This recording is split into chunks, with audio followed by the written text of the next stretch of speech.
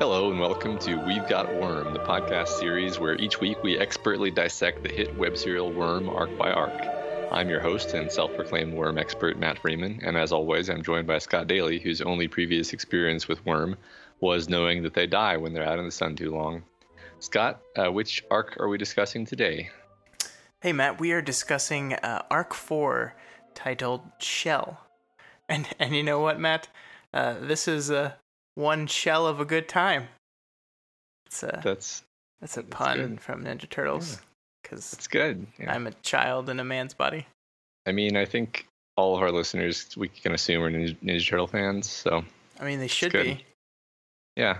I mean, all jokes aside, I think it's worth it now to comment on these arc titles and how they always mean at least one thing on a metaphorical level and sometimes two things on a metaphorical level. Like this one, at first I was like, okay, well, she's kind of coming out of her shell, but also it's about a villain who shoots bombs, also known as shells. Mm-hmm. Yeah. Kind of a stretch. I don't know. I mean, no, I think that's right. I noticed this a lot with Waldo's names, that he very frequently, the name has like at least a double meaning in terms of implication. So maybe I'll try to point those out better as we go forward. But I see it a lot in Twig, which is not what we're talking about today. We're talking about Arc 4. So yeah, let's first, as usual, we've got some really great feedback on last week's podcast. On Reddit, Scott, people are really enjoying discussing your predictions. They're enjoying them very much indeed. Well, that's good. It was really hard for me. I never looked in the Reddit thread, but I definitely was like being that guy that monitors like how many comments there are and how many upvotes it has. I was still doing those things, but I managed to never click on it because I didn't want to spoil myself. So well, that's a good choice. But I'm going to summarize the important things that were not spoilers at this point in time. Well, good. So user Frescopino points out how many bits of foreshadowing that they missed on their read-through that they're noticing through our discussions. And I have to admit that the same is true for me as well. And it makes me regret blazing through Worm as quickly as I did the first time. I'm really enjoying kind of being able to go through it slowly now. Yeah, and I think that this is like...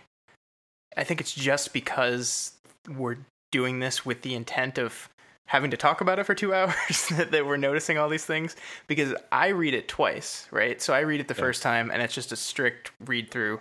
I usually do it Wednesday, like literally the second I'm allowed to start reading the next arc, I start reading the next arc, and I read through it once. I don't take any notes, I just read it to enjoy it. And then I go back again throughout the remaining days of the week and I'm jotting down notes and everything like that. So yeah, I mean, I think that's the advantage of doing it like this, and I hope that we're pointing out stuff to people that they might not have noticed before.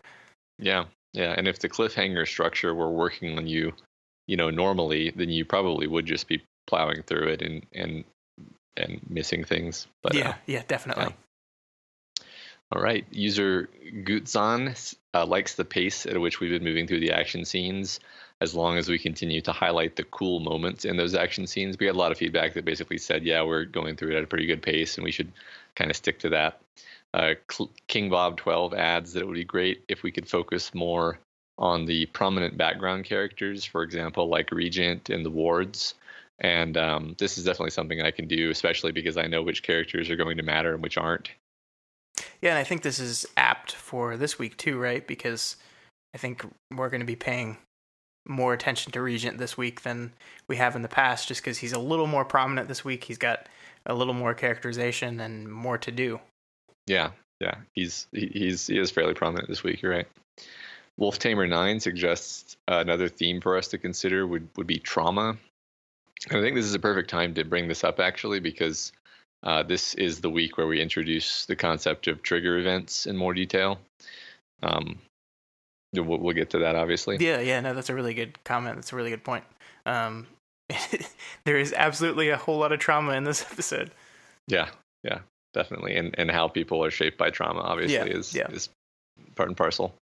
Fallen Pairs would like to see more explicit comparison to other works of fiction. This is something that I definitely did in my old review of Worm, but it's something we can signpost as we move along. You know what, Matt? I read that review that you did back when you first submitted it because I edited it for you. And of course, at the time, I had never read this book and didn't know anything it was about. And I've thought about going back and reading the review, but I'm like a little cautious about it now because I don't. Now that I understand more of the world, I'm worried it might lead me to understand things too much. But I really want to. I really want to go back and read that review of yours. You know, I wrote it to be non-spoilerish, so I think you would be fine. Yeah, I did sort of mention like my thoughts are always like I love how the powers are done in this so much better than they're done in, for example, DC and Marvel. And then I think I'm not the first person to draw kind of a rough comparison to Watchmen, even though there's really like the only thing it really has going similar to Watchmen is that Worm is going for like a realism angle, but it's very different interpretation of a realism angle from the way Watchmen does it. So. Yeah, I'm actually reading that like for the first time right now. Because I don't have enough Worm to read each week. I'm also reading a bunch of other things. So, yeah, I had seen the movie, which is not very good. But I never like fully just sat down and read the entire comic. So I'm finally doing that, and I'm definitely going to be, doing it with Worm in mind and paying attention to moments that echo or reinterpret some of the same material. So I think that I'll try to bring some of that to the podcast. I don't think I have any of it today because I'm still in the very early pages of that, but I'll try to bring that in when I can. Okay, that sounds good. On that note, Third Floor Greg mentions some compelling similarities with the Wheel of Time series, which I feel stupid for not noticing, considering my internet handle is a blatant reference to the Wheel of Time series. It is? I read those books. I remember that. Yeah, it's just 14-year-old hyper nerd Matt making a fake word in the old tongue. That's my handle. But I'm not going to go into what those similarities are because that probably would be a spoiler actually. But anyways, there's also a fun argument in the Reddit thread about whether or not Armsmaster was in the wrong last week in his treatment of Taylor. And I think one of the great things about Worm is that there's, these arguments can exist. There's no clear-cut right answer. Both people were kind of in the wrong. You can make an argument that one of them was more in the wrong and it was more on them to make things work out. But clearly there's enough shades of gray here that you can have a legitimate argument about this, and it doesn't, it's not just answered immediately. And the work certainly isn't telling you what the right answer is. Yeah. I mean, I think I will definitely, as much as I was, team Armsmaster in that argument, between the two of them in the last arc, he's clearly not good at dealing with people, and he doesn't approach situations in the best way. He was definitely escalating the problem. I still think Taylor was being ridiculous and wrong, but he could have handled it better as the adult in the situation. Right. You could say that he was factually correct, but handled it so poorly that he lost a lot of points. Yeah. And finally, Predictablicious totally feels you, Scott, regarding your rant / well-constructed, thoughtful argument about the manufactured plot tension that you noticed last week. So there's one other person in the world who agrees with you on that. Just one? Yeah. Okay, before we go on, like I said, I didn't read the Reddits, so I don't know. I assume if people were like yelling at me, you would have told me that. So I'm assuming that didn't happen necessarily. But I just want to make sure it's clear that it's not that I don't like mystery. It's not like that I don't like not knowing things. I'm fine with the withholding of the information like that, as long as it has a purpose within the narrative to do it that way. So I'm sure there are going to be reveals later in this story that could have been revealed if people had just talked to each other. I'm sure that's true. But if the reveal works narratively, then I'm okay with it. Like, for example, we've been kind of foreshadowing Taylor's the incident that happened in January for the past 2 arcs. In this arc, it's going to be revealed. I like that it happened now because it works within context of the whole narrative. To this to be revealed now to these certain people in this certain setting, I liked that. So that's all I was saying. It just bothered me in this very specific case, and I'll be sure to point out more opportunities that bothers me. All right. Well, I'll look forward to that. I say one bad thing, Matt, and you get all upset at me. I know it's never gonna end. All right. So let's move on into our beat by beat commentary for this arc. So we start out this arc with Taylor going to school, trying to go to school again, and she actually manages to stand up to Emma, who is trying to tell her off, and Taylor actually finds the courage to just laugh in her face, and basically things are going well for Taylor in her personal life, and so she feels confident even in the face of her tormentor. So how do you feel about this little reversal here, Scott? Yeah, I mean, I as a human being, I'm happy for Taylor that she's feeling more confident and feels like she can talk back and fight back against her oppressor. But very specifically in this section, the source of that confidence, the part that really makes her finally like talk back, and I think she just tells Emma to fuck off or something, is like the fact that she has $25,000 that she stole from a bank sitting somewhere. So I mean, like this is, it's manufactured confidence, if you know what I'm saying. Like she didn't start like liking herself more. She didn't actually start believing in herself more. It's just she has direct evidence. It's like, look, I am superior to you in this one specific thing, and that's where my confidence comes from. And that's not real growth in her. That's just, a short-term hit. It's like you're getting a high. And so that's what worries me about this whole interaction. I'm happy she's doing it, but the source of it is concerning. Yeah, she's going to say later the thing that super villaining is doing for her, that's causing her to feel this way, and it's not necessarily a positive psychological dynamic. Yeah, and I also found it very interesting that when Emma speaks to her at the very beginning of this chapter, she like goes down her deep, detailed description of people, and like that she does. But this is all describing like physically all the things that Emma is the best at. Like I think she like will never get a zit. She can tie her hair in a knot that would look bad on everyone else but looks good on her. Any style of clothes looks good on her. She can break any social code and walk away unscathed. And Taylor says she hates her for that. And like there's a lot of reasons to hate Emma for Taylor, but that she specifically attacks her for the physical aspects of her was interesting to me. Yeah, right. I agree. It goes hand in hand with that thing we were mentioning last week, where Taylor almost kind of uses a person's appearance as a lens for judging them, even when it's not fair. Right. Exactly. Yeah. Yeah. So we get a little bit of insight into Taylor's mind as she's kind of thinking about the bank robbery, and she tries and succeeds in not dwelling on the torment she caused the hostages. She just sort of has no trouble at all, just blithely putting it out of her mind when it kind of bothers her last week, and it really should bother her. She goes to meet Brian, and they go over the morning papers together to see how their robbery is being reported. And it turns out that it's being underemphasized in the media.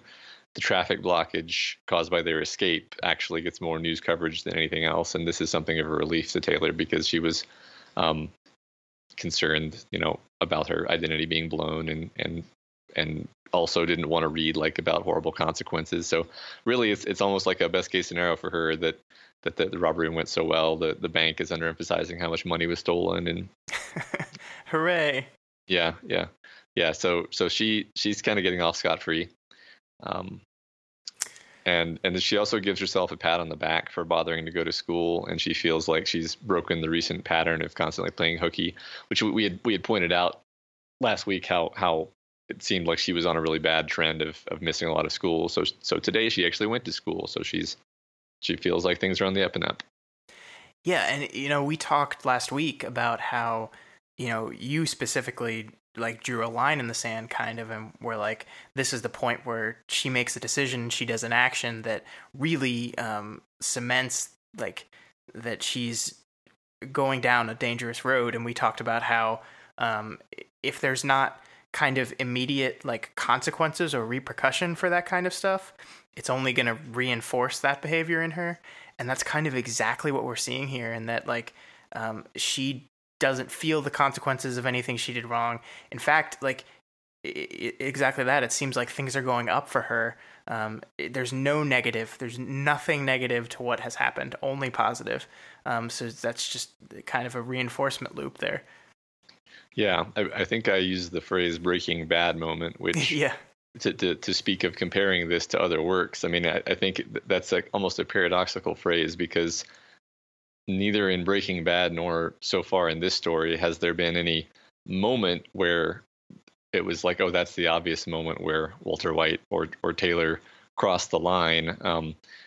Her putting a knife to somebody's throat was definitely like a big red flag, but it's like, well, she was already the kind of person who would do that, right? Like, and that was always the moral with Walter White, is like, well, Walter White, you just didn't realize it, but he was always the kind of person who could become what he becomes in that show. So it's an interesting, you could call that another theme, the theme of slippery slopes and letting things get way out of hand and not realizing it.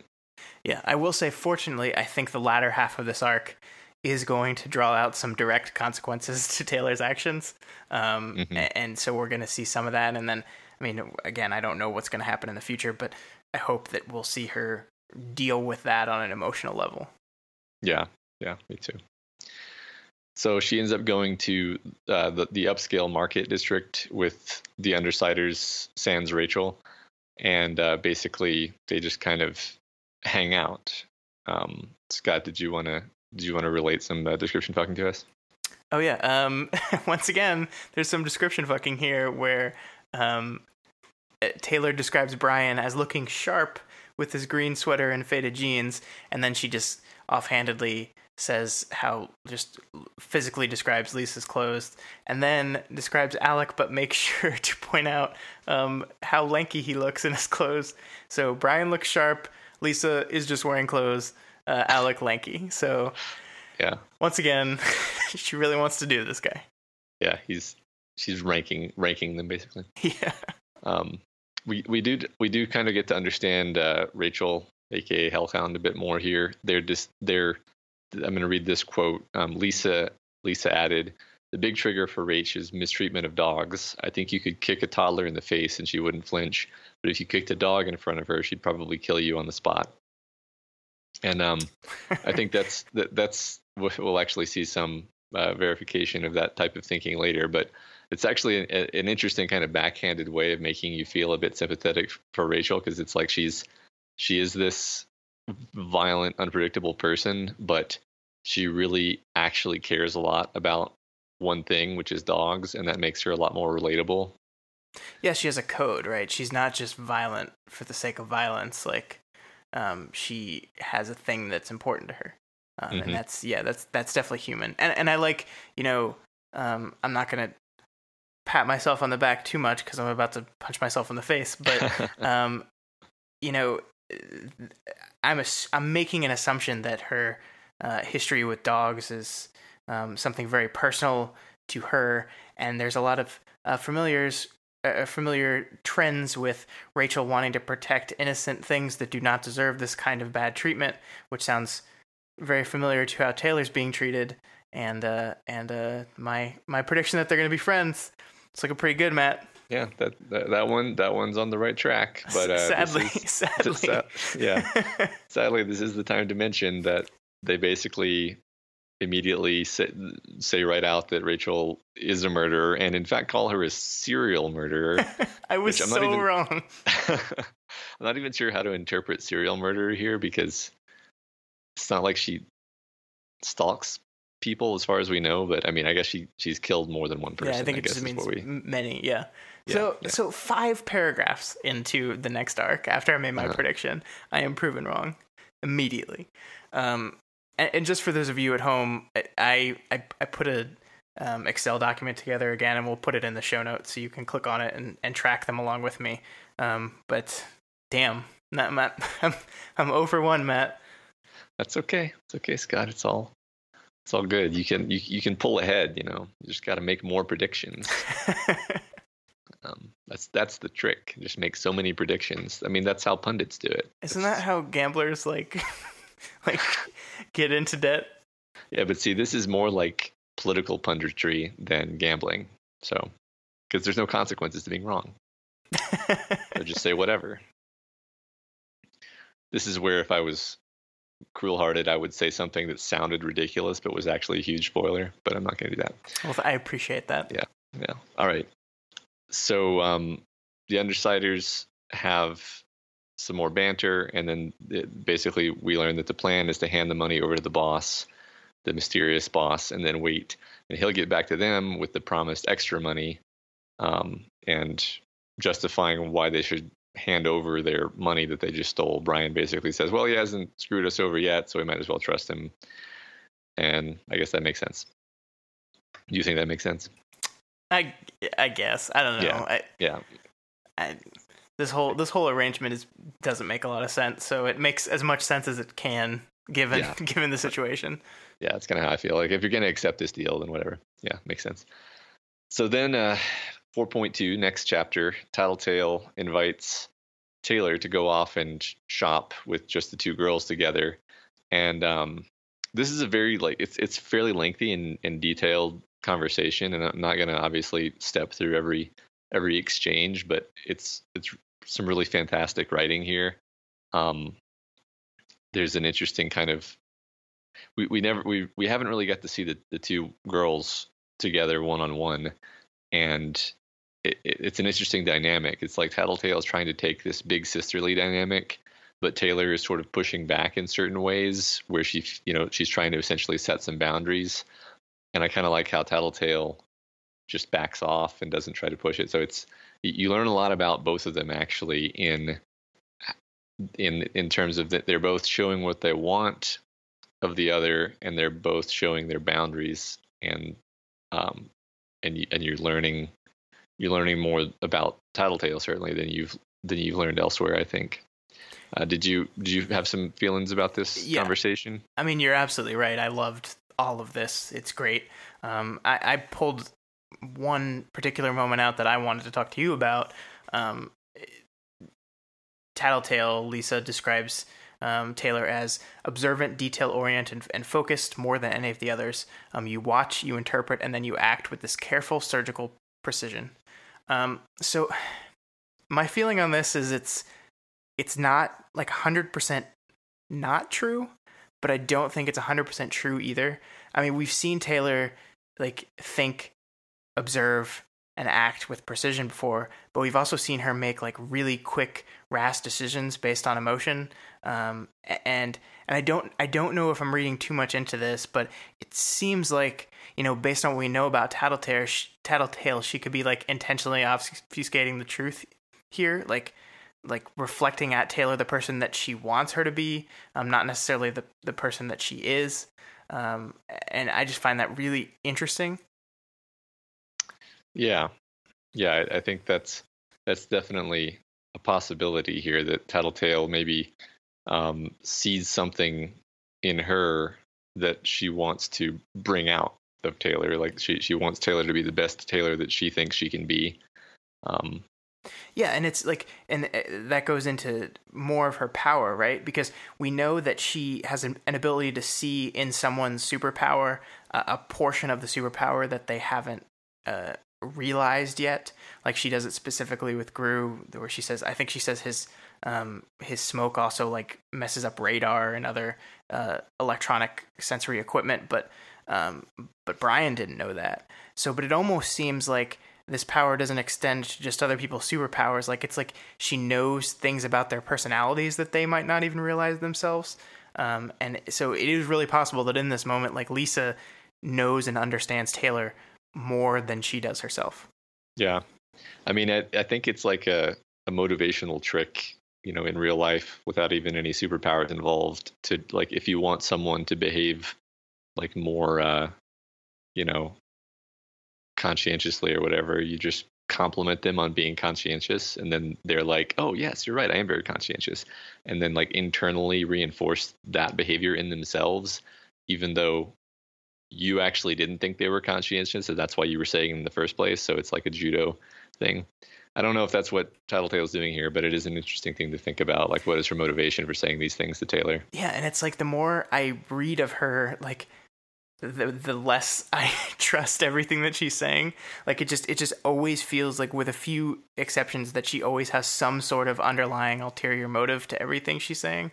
And I don't know if that's true or not. That's just a feeling I get. And I don't even know if that's like a feeling that I'm intentionally supposed to get by the writing or not. I think it seems like we are.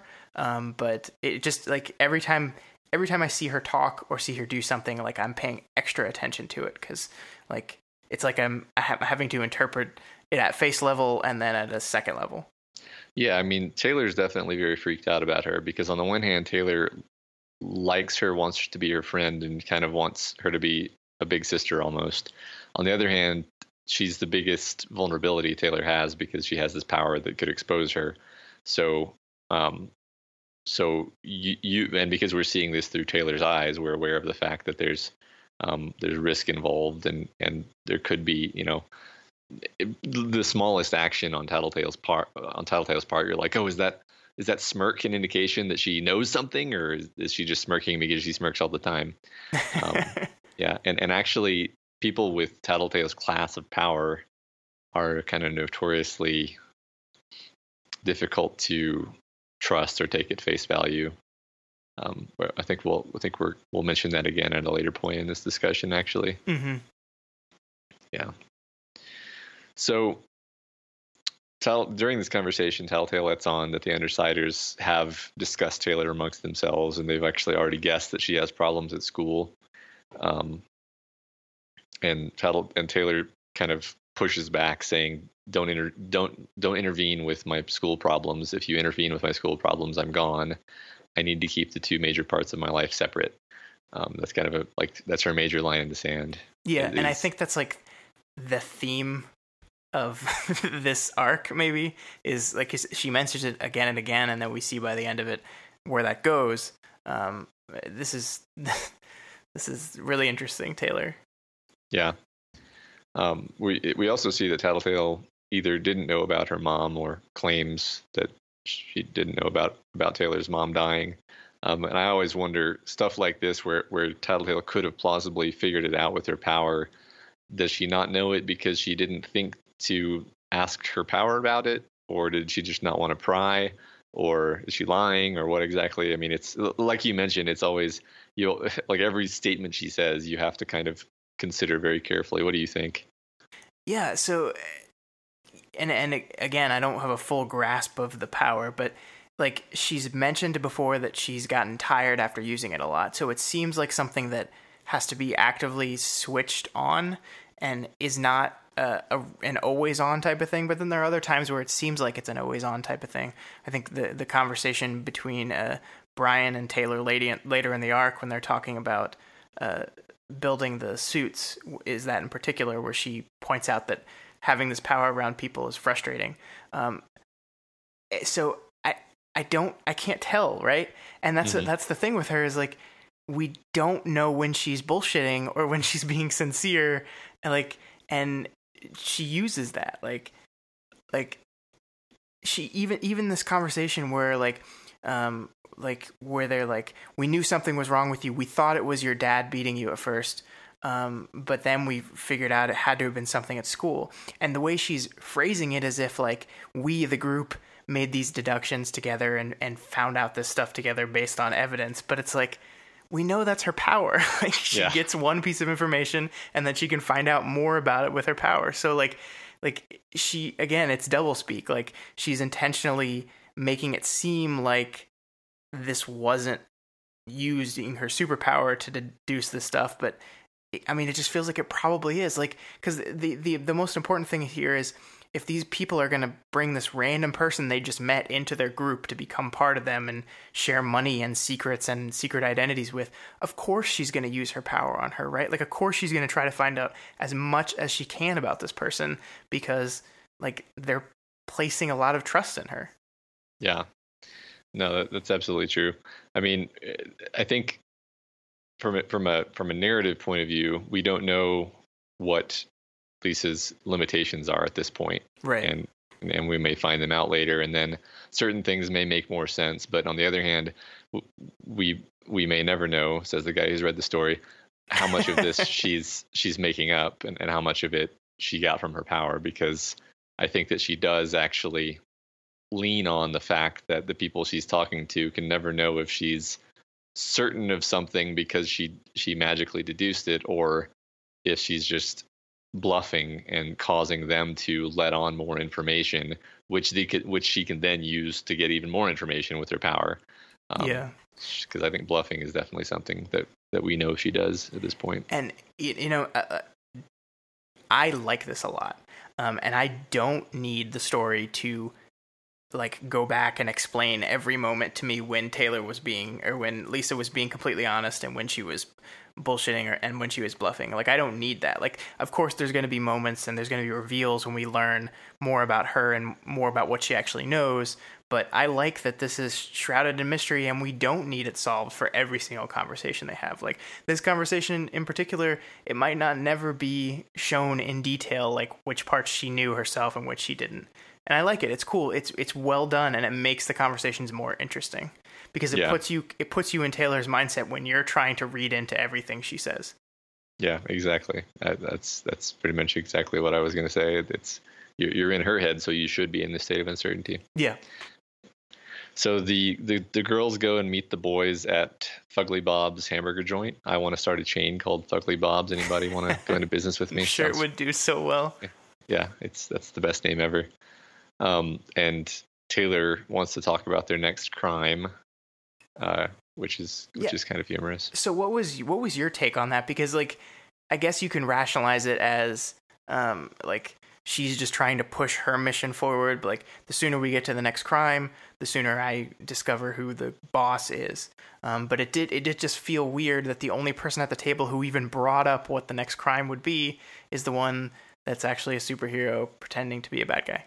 Yeah, right. I mean, she even knows on some level that she got a huge kick out of the bank robbery thing. So you can't help but think that there's an ulterior motive in that she's really just wants to go on another crime spree.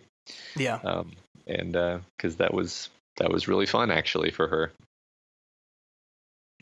And then Taylor asks them about their supervillain origin stories, which immediately kills the banter. And then we segue into 4.3. I should mention one of those things that I just love is there's just the constant background banter and beautiful characterization of these four characters as they're talking. And it doesn't really summarize, but I'll just point out that, like, I just kind of am constantly grinning whenever the four of them are hanging out together and just giving each other a hard time and so forth. I totally agree. I love their conversation, and the thing that sucks about the format that we're doing the show in is that, like, it's tough to draw attention to that because you're right, sometimes it is just banter. Like, it's nothing that's key to the plot.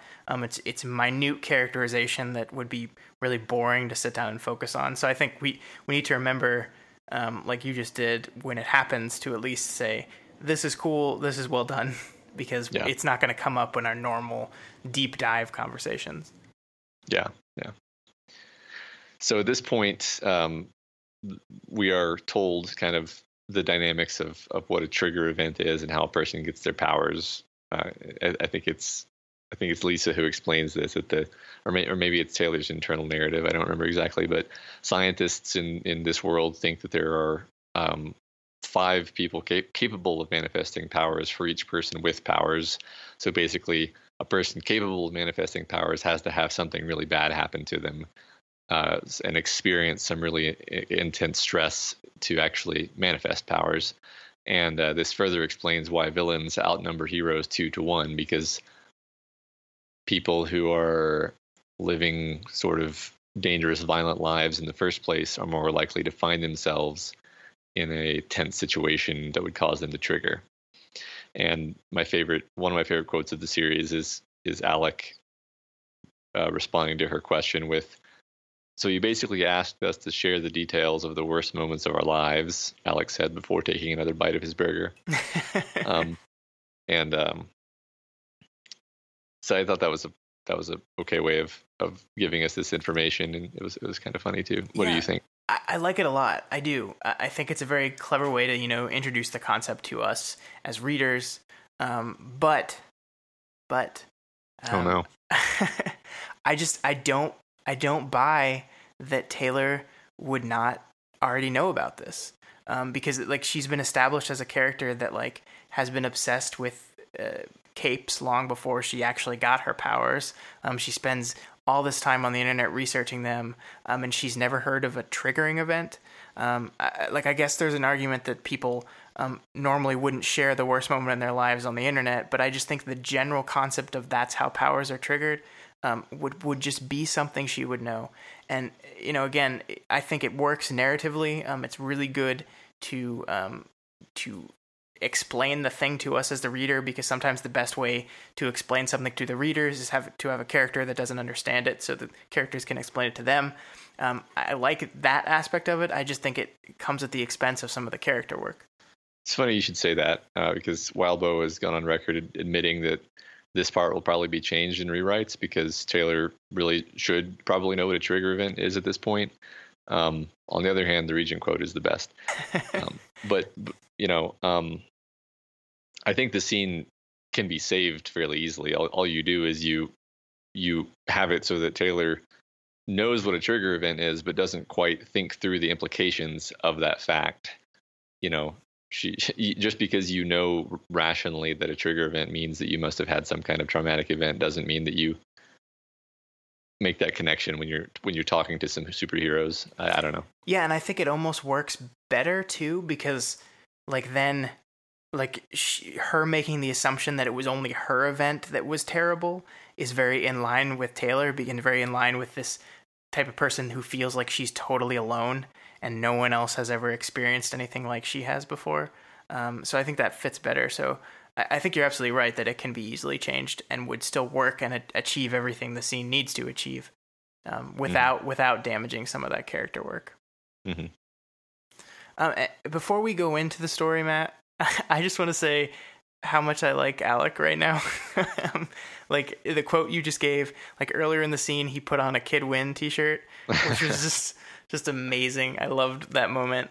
And he's got this, you were talking about the banter, and he's got this like one-off commentary as we go through everything, as we go through Taylor's story. That's just like, it really serves to explain him as a character, and it's fun. I just like him. I like him. I don't think he's the best person, but I like him as a character. Yeah, he's very well fleshed out for being kind of relatively backgroundish. Yeah. Yeah. So at this point, even though, so really, you could actually make the argument that Taylor only brought up the question of asking them about their origin stories because she wanted to tell her origin story, because she's actually ready to do that, because she's never really opened up to anyone about the mysterious big bullying incident in January, and here she does it, and she wants these people to know, which is probably the biggest indication yet that she wants these people to like her, and she cares about them. And she tells them that the bullies filled her locker with rancid used tampons, which then like stayed over the entire winter break and became rotten. And then when Taylor opens it, she like vomits immediately, and then probably Sophia shoves her into the locker and locks it.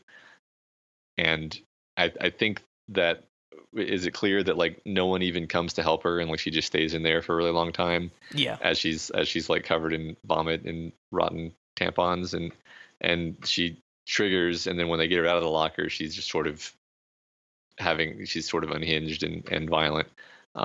She doesn't even know what's happened. Like she just feels these weird alien sensations, which turn out to be the bugs, but it takes her a long time to really figure that out. So what do you think about this revelation? So Matt, this part is so well written.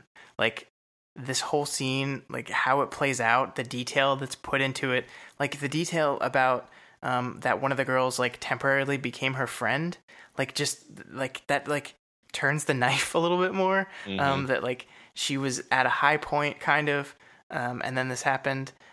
Like I felt like I was in that locker with her. Like I kind of gagged uncontrollably just imagining that experience. Like when I read it first, and again as you just read it back. That's how impactful it was. And the thing I love, and I think we're going to see this later too, is that, you know, how these triggerings tie with the powers that you get, it seems like, because, you know, Alec described it as the worst moment in your life, but it was also Taylor's lowest point. It was when she felt the most worthless, the most disgusting. She was alone in the dark. And then that's when the things that are low, disgusting, considered worthless, and live in the dark came to her, and she became aware of. And I really like that touch. It's very clever. It's very well done, and it makes sense. So I really like that. Mm-hmm. Yeah, I agree. That's one thing to definitely point out, is that the powers do seem to be related to the to what triggered them, essentially, almost an answer to what triggered them. Yeah, and like again, you know, we've been talking over and over again about Taylor's seeming complete disrespect for any sort of authority figure, and like now it makes sense because like nobody was there for her. Nobody got punished because of this incident. All the legal channels failed her. The school failed her. Her father even kind of failed her. Like nothing happened. Like the most is they got her medical bills paid for by the school. But that's all that happened out of this. Mm-hmm. And then she just had to go right back to school after she got out of the hospital, and that's it.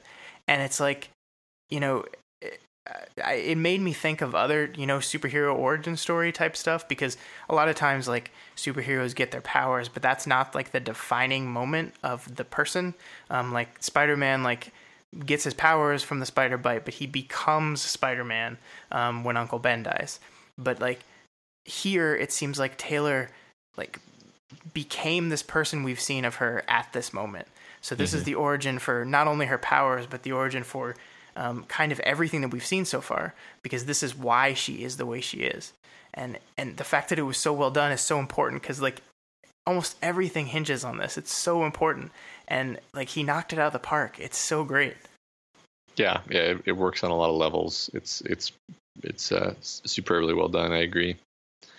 And then we get the answer to kind of the question we were talking about earlier, where Regent asks, "Why are you a supervillain if you don't want to use your powers against the bullies?" Because they're talking about what happened, and his first response is like, "Well, obviously you should screw with them." In fact, it was really funny because what he suggests is like, you could easily just mess with them with your power. You don't have to kill them. You just harass them in a way where it can never be traced back to you. I mean, certainly you're going to do this, right? Which is funny because that's something you suggested. Exactly. Yeah. And he's like, then why are you a supervillain if you're not going to do that? And her answer is escape, which is, she sort of blurts out without even thinking about it. While Lisa looks on, a small smile on her face, her chin resting on her palm. Oh, Taylor.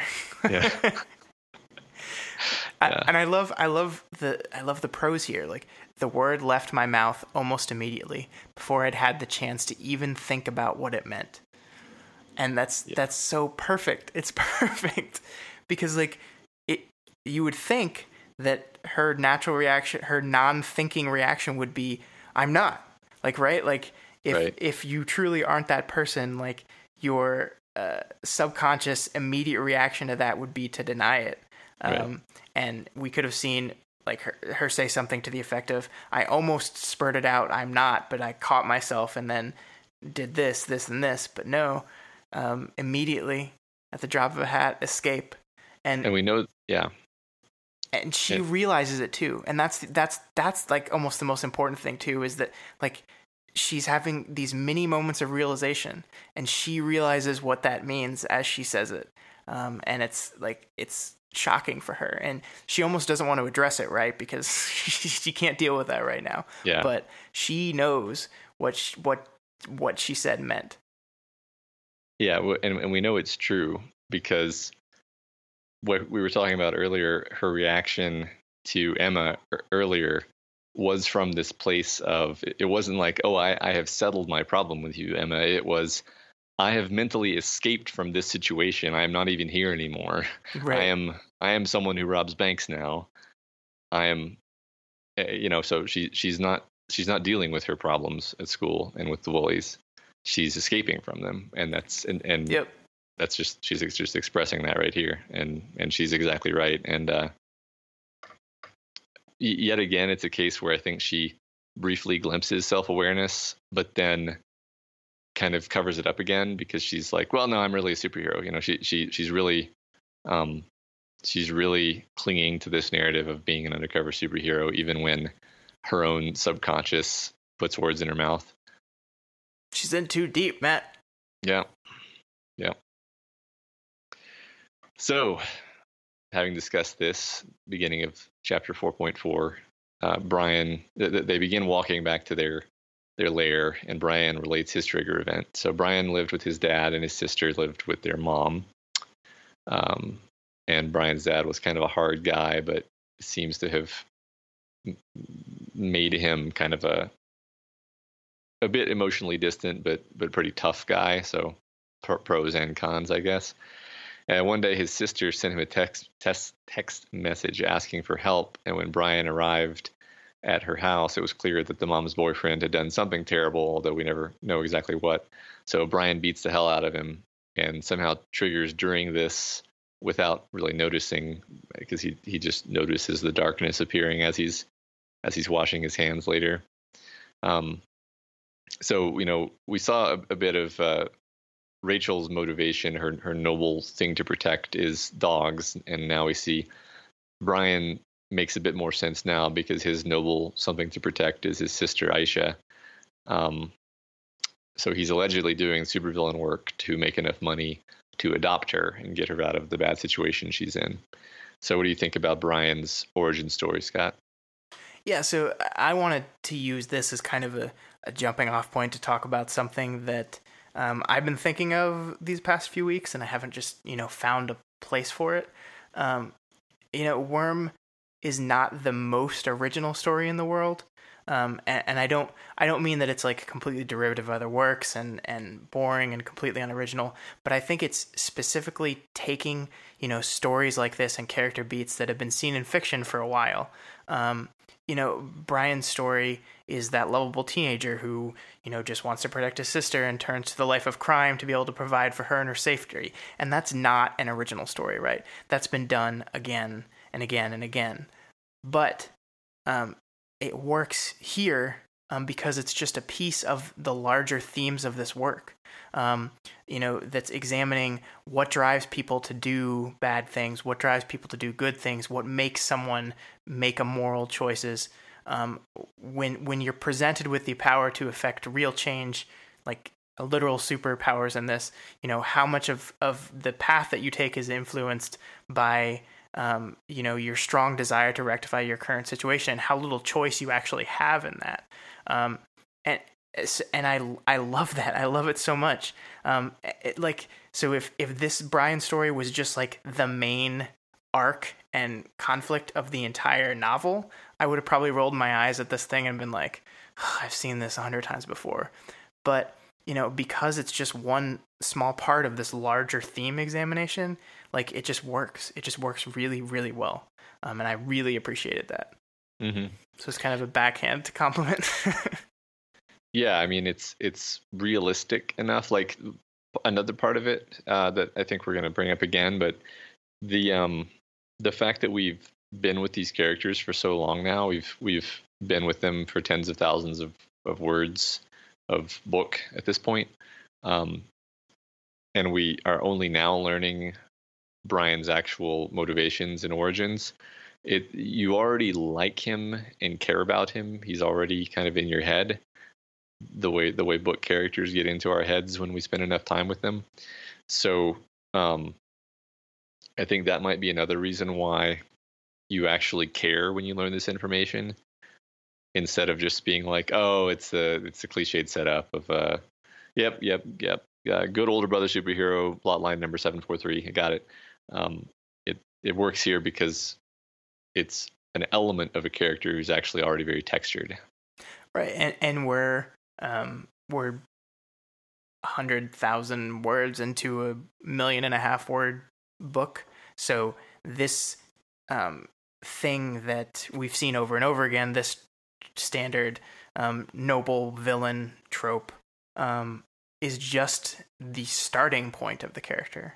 So like we don't even know where he's going to go. This isn't all of what Brian is, and I think that's another reason that it doesn't seem as derivative and it doesn't seem as eye-rolly to me. Oh yes, that's a fantastic point.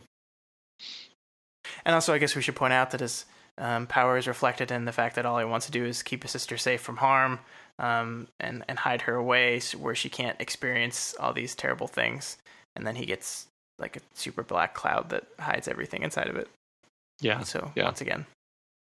Totally. Exactly. Yeah. So after they have this emotional revelation, they just chat some more. Brian offers to pay Taylor to make a costume for him out of spider silk, which she kind of hems and haws because it's actually really difficult to do. And then there's kind of an amusing moment where she's like, "Oh yeah, I guess I can do it if we let the tens of thousands of Black Widows I'm going to need live in the basement of the lair." And then Regent actually like has an actual emotional reaction to this for the first time in the story, because that's a terrifying thought. It really is, especially since when she leaves, she is not controlling them anymore. Right. And yeah, and she's like, "Oh, they're not, they kind of stay in the same place when they're not bothered, so it should be fine." Like, I just love how she's consistently not at all bothered by the bugs. Yeah. Like yeah. to a weird degree even. So they get back to the lair, and Rachel isn't there. And at first they don't make much of it.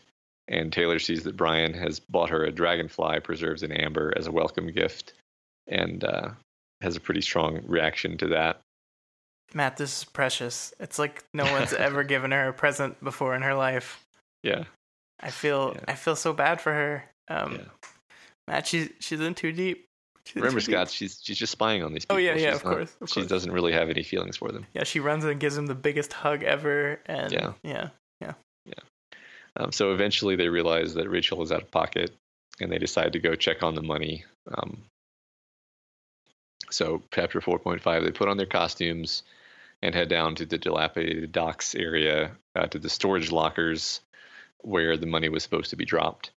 And Taylor kind of gives us some flavor about how the storage lockers were built during an economic high, but then became drug dens as the city had a recession. So we're getting some more flavor. What do you think about this? Yeah, I liked this a lot. And I think I wanted to mention this last week, but we ran out of time. But, we originally said I kind of called this place, Every City USA. And I don't really think that anymore.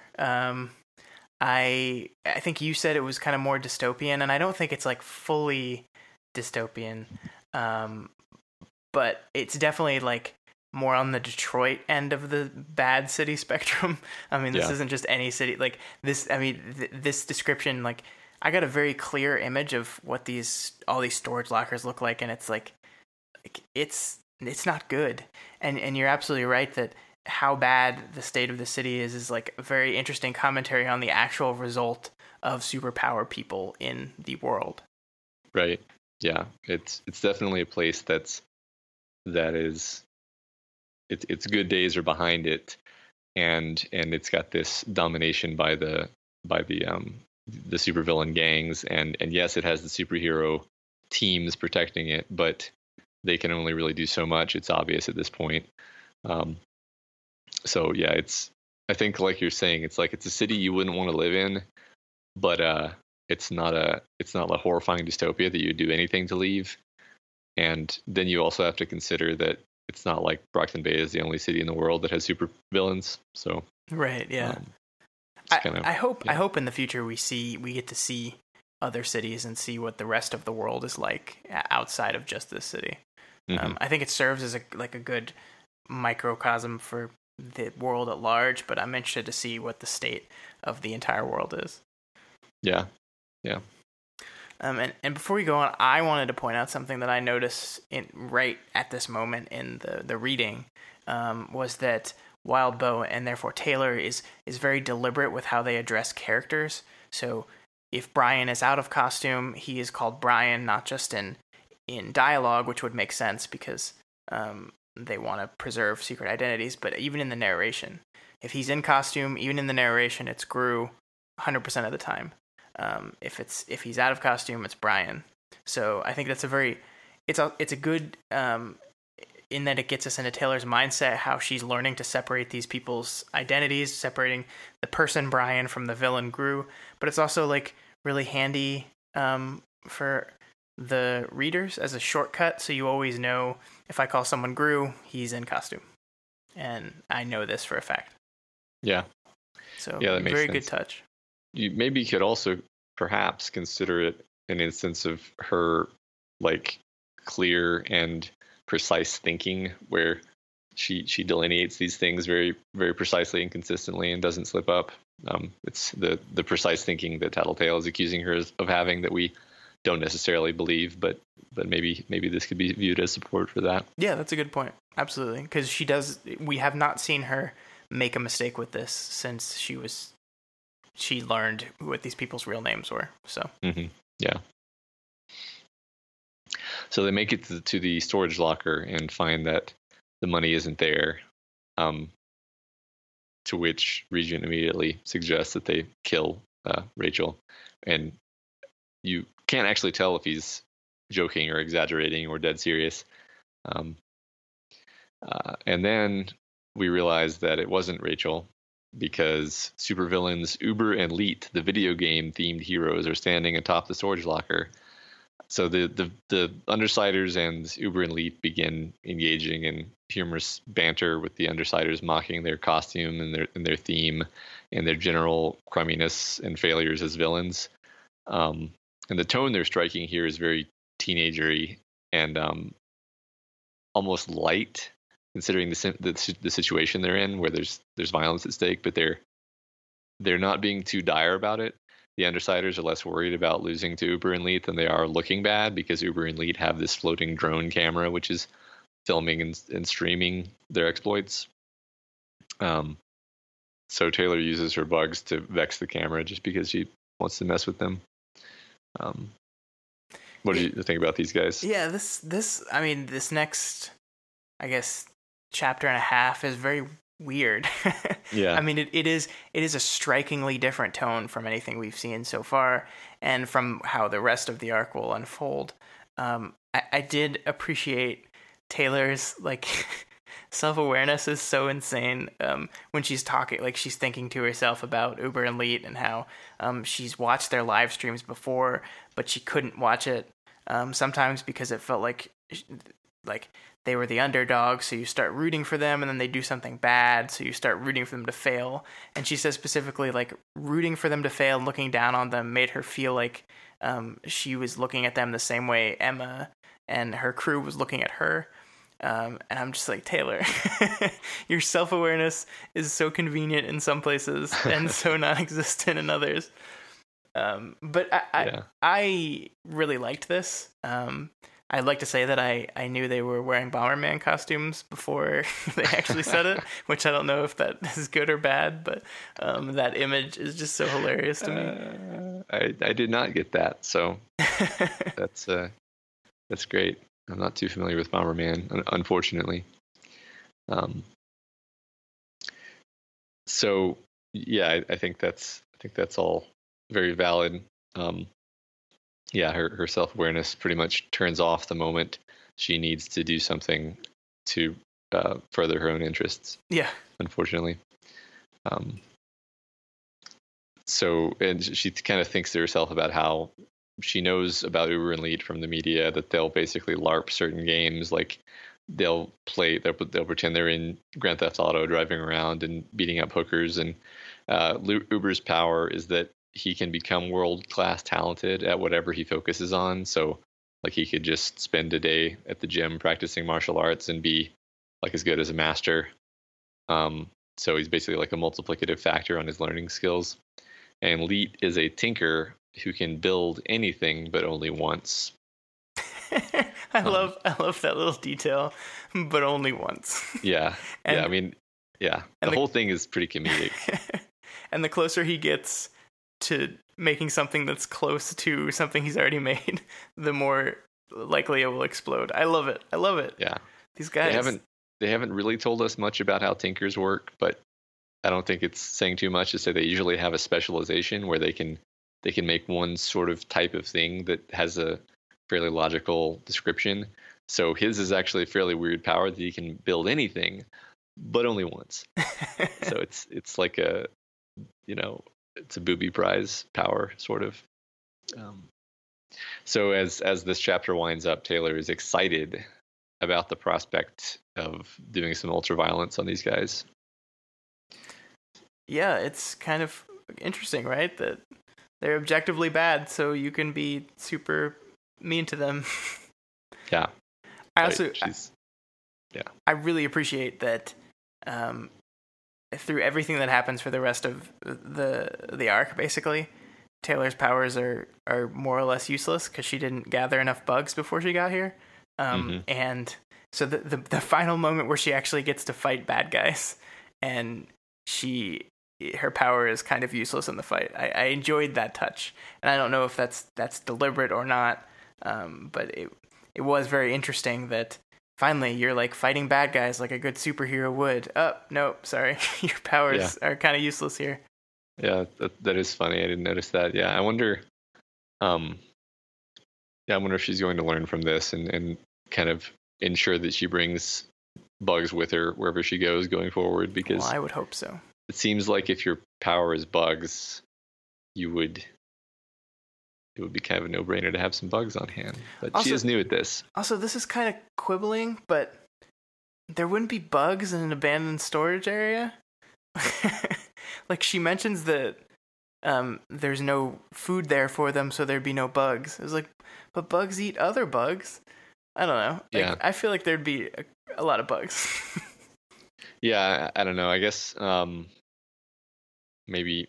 I mean, she does find some, but they're like roaches just the and useless moths. Kinds of bugs. Yeah, that's fair. Yeah, like because later she finds like a wasp nest, and it's a big deal. But yeah. So next chapter starts, and Gru uses his darkness to avoid the oncoming Uber and then to trip him up, because Uber is dangerous at close quarters. He's the martial artist, and then Leet pulls out a bomb, which Regent immediately causes him to just drop, and it goes off like right at his feet. And the whole time, Regent and Tattletale are just delivering a constant stream of verbal beatdowns, which are just the best part of this chapter. And so overall, as we mentioned, Uber and Leet are pretty ridiculous, and this fight is pretty ridiculous. I imagine a goofy Seinfeld slap bass track, like backing this scene as the two villains keep making physically comedic errors. It's a very unusual tone, especially given what we've seen so far in the story. Yeah, but I like it, right? Like it is very unusual and different, but I mean, these are like the annoying henchmen, that like always fail but keep trying anyway, like the Bebop and Rocksteady or whatever. And it's like it's almost refreshing after like all the drama of last week that we're getting this kind of more silly fight, because I was kind of like, there was that huge battle that took up half the arc last week, and I kind of expected this whole arc to be like lowering action, and there wasn't going to be any like big action set pieces in this arc. Obviously that's totally wrong, but I appreciated how it started here. It took a very different tone than the other battle did, and I like this a lot. Yeah, since this is a full reread for me, when I got to this chapter, I was like, what the hell is going on? I don't remember this because it's so out of. I'm not saying it as a criticism of like, man, he really messed up with this chapter, but like, maybe because it was toward the beginning of the story, he was experimenting more with different tones, and because this is such a silly chapter, and it ends, or I guess it sort of ends with Taylor trying to fucking choke Leet out with her combat baton, which manages to also be comedic because Brian casually points out that she's doing it wrong and gives her a tip to press on the carotid rather than the windpipe. And it's just like that beat is definitely played comedic as she's like choking a guy out, and they're just casually chatting about how to do it correctly. Yeah, that's kind of where this loses me, though.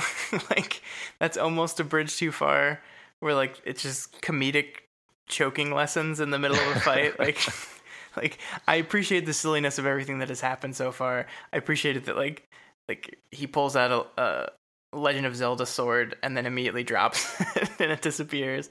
But this just feels really weird. It's just like everything about this part, like even though like he says good girl to her after she does it right, like that all just felt really weird to me. Yeah, that doesn't really seem like something Brian would say. Yeah. We'll just chalk this chapter up to I don't know what's going on here. And then, of course, this is where like the record scratch on that slap bass track would happen, because now Bakuda shows up with a ton of foot soldiers, and it turns out that this is kind of a trap. So basically, I'm not sure that the text accomplishes this, but if if you know who Bakuda is going into this, then there should be a dramatic tonal shift away from comedy the moment she shows up, and especially when she mentions that it's a trap for the Undersiders. So you could even argue that maybe the whole theory behind this chapter was we're going to lull the reader into this false sense of whimsy and then smack them down again when like a real bad guy shows up. Yeah, and I would say that's exactly what Wildbow was going for, and I think he achieved it. As much as I didn't like that last beat in the comedy section, not knowing who Bakuda is, this worked on me, because there was literally that oh shit moment to myself when I realized what was happening, because we have learned a little bit of her backstory. We know enough to know she's kind of crazy, and we know enough to know she deals with bombs, and then again, like even as just a perfect way to illustrate it, like one of the first things Regent did was knock one of them uber elite, I don't remember which one, off the roof, and Bakuda just like easily deals with this, so it's like that's perfect setting the tone of this is not going to be as easy. Yeah, totally. Yeah, we're seeing a higher class of villain here. So in terms of the order of the writing, I think the next chapter is actually the interlude from the character Kaden, aka Purity. So I'm going to go ahead and go into this chapter because it actually gives us a bit of context, even though it does break the flow of our narration of the story a little bit. I think that's okay, though. So we're introduced to this new character through an interlude. Her name is Kaden. We don't really know who she is at all at first, and we don't have very little context to go off. But basically, she's watching her daughter sleep and thinking about Theo, who's in the next room, who is babysitting her daughter. And it becomes clear that she had been married to Theo's father. So Theo is her former stepson, I guess. And Aster, the baby in the crib, is a child with the same man. Kaden then leaves Theo babysitting her daughter to go supervillaining. She jumps off the roof and interestingly seems to require some kind of emotional push to actually activate her powers, which we haven't seen. I don't think we've seen anything similar to this before. And then she becomes suffused with light and flies off. So how do you feel about the whole intro for this character, Scott? Well, I didn't know she was a supervillain, obviously until the end of the chapter. But at this point, I just kind of thought she was a vigilante hero. I do like the touch that she has to think her happy thought before she can fly. I enjoy that, but I don't know. Like this whole interlude is weird to me, and I understand it in context, and I understand what he's trying to do, and we're introducing new characters and growing the world. But I don't know really what to think of Kaden yet fully. Yeah, I mean, it's interesting because she's probably actually a pretty bad person, but obviously she doesn't see herself that way. Like, I think what you just said, like, from the tone, you would think that she's a vigilante hero, but from the latter part of the chapter's context, you learn that she's like the right hand man of the head of the skinhead gang. Yeah. So she's probably patching over some personality flaws in her internal monologue. And I mean, she has been doing some sort of positive things. She's been undertaking a private war with the ABB and essentially terrorizing the lower level gang members, and then intermittently going up against Lung or Oni Lee. And she, ever since she learned that Lung was apprehended, she cleared her schedule and she's been going full bore to wipe out the ABB. And if anything, what she's realized is that the ABB is actually stronger since she left. And she can't fathom why. So I think that's why it's appropriate to read this chapter here, because we're actually about to see that the ABB is weirdly stronger than we expected it to be, having just lost Lung. So she's frustrated and she hems and haws and eventually decides that she needs the resources of her old team and her old team leader, who happens to have been her husband, even though she's very reluctant to become ensnared in his webs again. So she flies to an office building where he's working, and he lets her in the window. And then they begin this aggressively civil conversation where every statement is loaded with implied threats and power positioning. I think it's really well written because it's just these very innocuous statements where, just based on the small amount of context we've been given about these characters, we get that these are not innocuous statements. These are, in fact, power plays, and she's probably not being paranoid. Yeah. So here's where we learn that her ex-husband, Max, is the leader of Empire 88, the white supremacist supervillain gang that we've been hearing mentioned, I think, ever since the Glory Girl interlude, actually. Maybe even before that, actually. I think it was offhandedly mentioned before that, but that's where we really learned what they were. Yeah. So he says that he won't help her unless she rejoins the team, and then offers her leadership of the team after 1 year's time if she isn't happy with how things are going.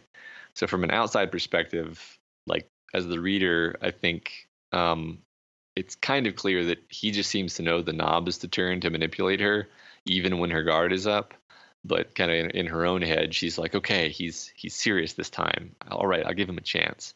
Right. And just kind of feel sorry for him. And on the surface, that seems like a pretty good deal. It's like, after a year, you get to take over and do whatever you want. Yeah.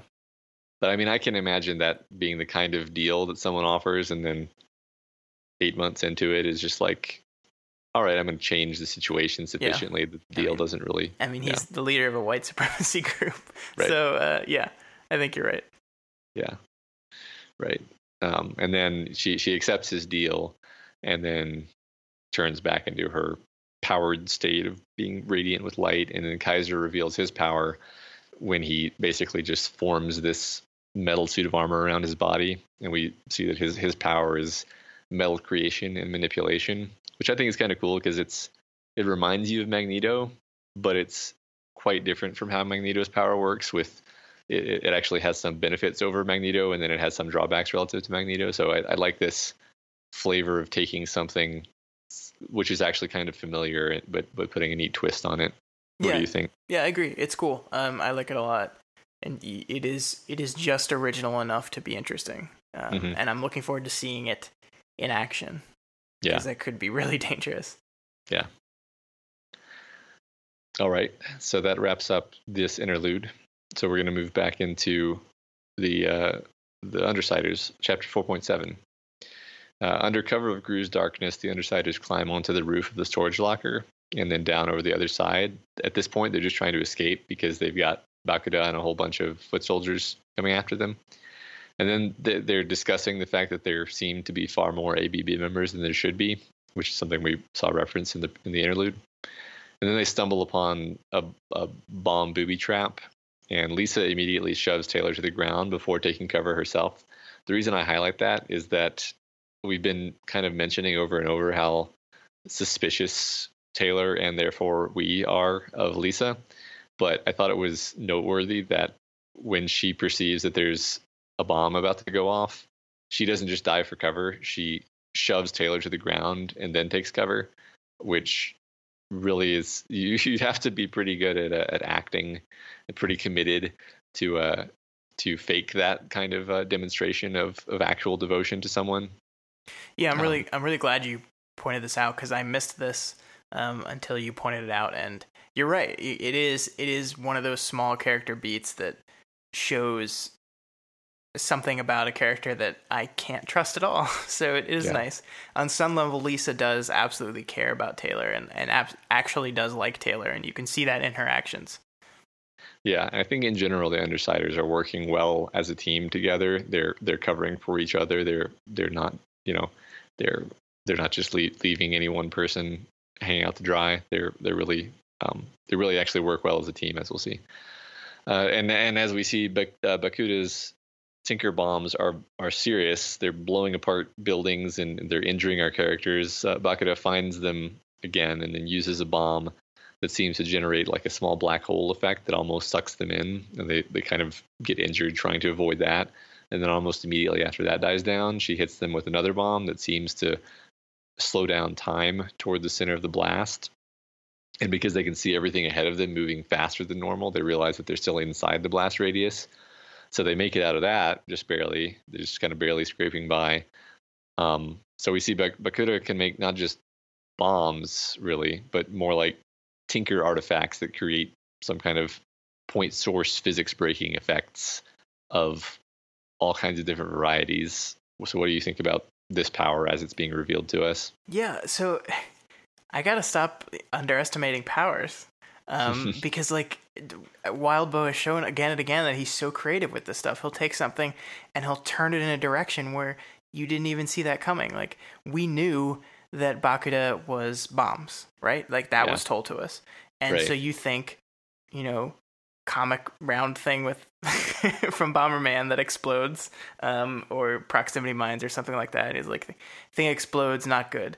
But yeah, I mean, it makes perfect sense for her to have this power to make bombs that do all these cool other things.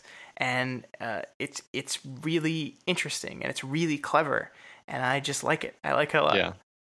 Yeah, like it's like basically she can do all kinds of a wide variety of technologies as long as it's a bomb in the end. Yeah, which I think is a really interesting twist. So running away from this bombing spree, the Undersiders come face to face with some gang members. And Taylor notes that the gang members are actually an assortment of like elderly and two young, terrified-looking Asians with a few hardened thugs mixed into this group. The Undersiders are able to flee from them because the so-called gang members are more scared than loyal. And then they run right into a much larger group of ABB with even more guns. And that's how this chapter wraps up. Yeah, so I only want to briefly touch on this because I think we're going to cover it in later chapters, but this is really the first moment where we and Taylor have seen a direct consequence to her actions. The ABB is now recruiting anyone they can find, including innocent older people, innocent children, anyone they can. So, I mean, she set off a chain of reactions in taking out Lung that caused this power vacuum that has put good people in harm's way. And she began that. So we're finally kind of starting to see some level of consequence for her actions. And I think we'll see more of that as we go. Yeah, and that's exactly right. I don't know if she perceives it that way, but she caused this, you're right. And it gets worse, really. So it turns out that Bakuta likes monologuing, which is to say she likes power and showing dominance. This is probably this is definitely the first instance of monologuing for monologuing's sake in this story, but it actually works for me because Bakuta is this like narcissist. Like she's legitimately the kind of person who in real life, if you gave her bomber powers, she would totally monologue. Right. Yeah. So in fact, the only reason she hasn't killed the Undersiders is that she needs to kill them in like such a dramatic way that it makes an effective terror statement to her gang and to the Cape community. So she has one of her gang members take out a camera to like film what's happening, and then tries to order one of the like innocent victim gang members to shoot one of the Undersiders. And when that guy fails to do it, she promptly like just melts him. And it becomes obvious that there's a bomb in his body. There was a bomb in his body somewhere that she detonated. And so he just turned into goo. and everyone, like the Undersiders and all the gang members and pretty much everyone, just freaks out pretty much the way you would if someone were just brutally murdered in front of you. And Bakura just like laughs uproariously, like this is the funniest thing ever.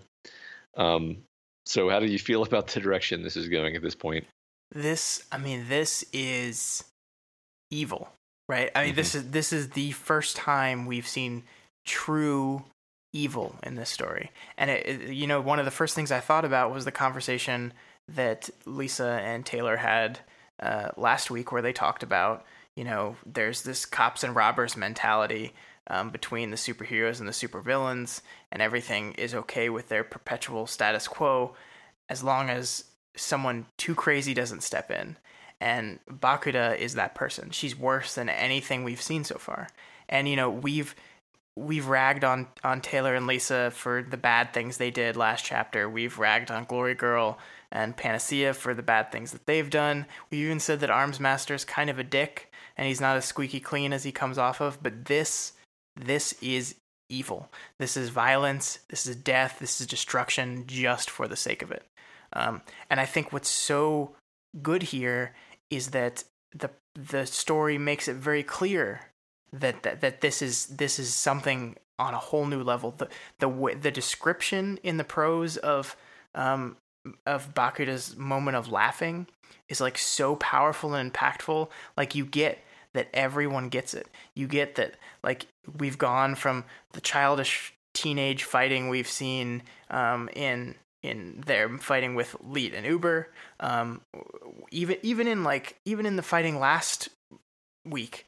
I mean, they were fighting, but no one was trying to kill each other, right? Like this was just like kind of like a Saturday morning cartoon type of fighting. And we've moved to somewhere completely different now. Yeah. And even though Lung was planning to kill the Undersiders, we didn't see him just casually murder one of his underlings. Right. Like Lung is so far almost our like baseline of, oh, he's a really bad guy. And even he actually seems to be a bit pragmatic, whereas Bakura just seems completely unhinged and terrifying. Yeah. I mean, this is a change. This is a change in what type of story we're in. Yeah, totally. This is I think this is the culmination of what we were talking about with the atypical tone choices being made previously. It's almost like Wildbow was pushing things in a more comic direction just so that the whiplash that hits you when this moment arrives is that much stronger. Yeah, I absolutely agree. And I think that's exactly what he was trying to do. And I think it is really effective because in this moment too, I was like, I'm reading a different story now. This has moved to something else. Yeah. So it's interesting. At this point, we learn a lot about Regent right here, actually, because he's probably the only one present who just remains completely level-headed and doesn't really have an emotional reaction. He actually starts getting into her head and acting like he appreciates what she did.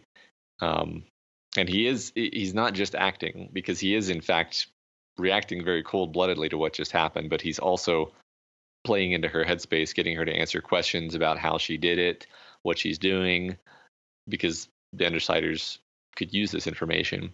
And she reveals that she put bombs in all of her gang members, even the loyal ones. So what do you think about Regent's play here? Yeah, he's really complicated, and he's more complicated than we had seen up until this point. Like, he's always come off as the goofy one-liner, more childish one of the group. But we see he's got some real darkness to him here. You're absolutely right. This was kind of disturbing. But like on some level he was trying to manipulate her and get into her head, so he's also smarter than we thought he was. But you're right, on some level he has a coldness to violence that even Rachel doesn't necessarily match. Now she is very violent. She will do damage to people, but she has her code. And he, so far with this, doesn't seem like he has a line. And that's very interesting. Yeah, like he genuinely wasn't bothered by the murder he just witnessed. So yeah.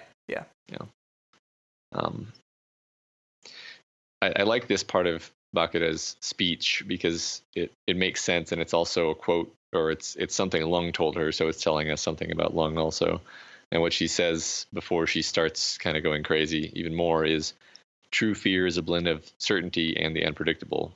My people know that if they cross me, I only have to think about it to make the bombs in their heads go kablooey. Boom. They know that if I die, every single bomb I've made goes off. Not just the ones I jammed into their heads, every single fucking one. And I've made a lot. I think this is interesting because it's indicating some understanding of psychology more than just like she is crazy and she is a psychopath and she's a narcissist, but she's not just those things because there's a method to her madness. Like she's acting, she's being even more crazy than she needs to be as a method of controlling her gang members. I think that's nuanced. I love that that's in there, just because if it wasn't in there, if this explanation wasn't in there, then she would seem a lot more one-dimensional and like, oh, she's just crazy. She's crazy and makes bombs. But this is actually like terror tactic. Yeah. I agree. So yeah, capes are terrifying. And, it's really true.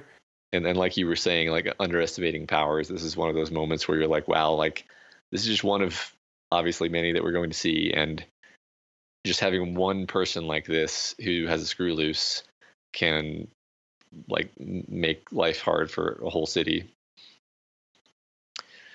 So yeah, and then of course, right after this monologue, Bakuda starts blowing up her underlings almost haphazardly, just to demonstrate how committed she is to being crazy. As you do, you know. Yeah, right. It's I think I read about that in a management book. So we move on to chapter 4.9. The Undersiders slip away while she's doing this. Regent's power is starting to short out because he had to use it a bunch of times in a row covering their escape. And what that basically means is he's like starting to get really bad cramps and can't really use his power effectively. Tattletale fills him in on what she's been able to puzzle out with her power. So first, Bakuda isn't really the leader of the ABB, even though she claims to be. And she's not really controlling the bombs with her mind like she says she is. She's actually using a combination of a heat-sensing visor and toe rings. And she also relates to them, Bakuda's personality problems, that her trigger probably had something to do with being really smart her whole life and then failing at something. So this could be like her ego glass jaw. I like that expression. So Bakuda is like in the back of the Jeep and somebody else is driving it, and this Jeep is chasing them around. And Gru makes a human-shaped figure out of darkness to distract the Jeep. And then when this doesn't really work, or it works for a second, but it doesn't really let them get away, Regent overtaxes himself to move the Jeep driver's arm so that the Jeep crashes or swerves. And then Regent passes out, so he's out of commission.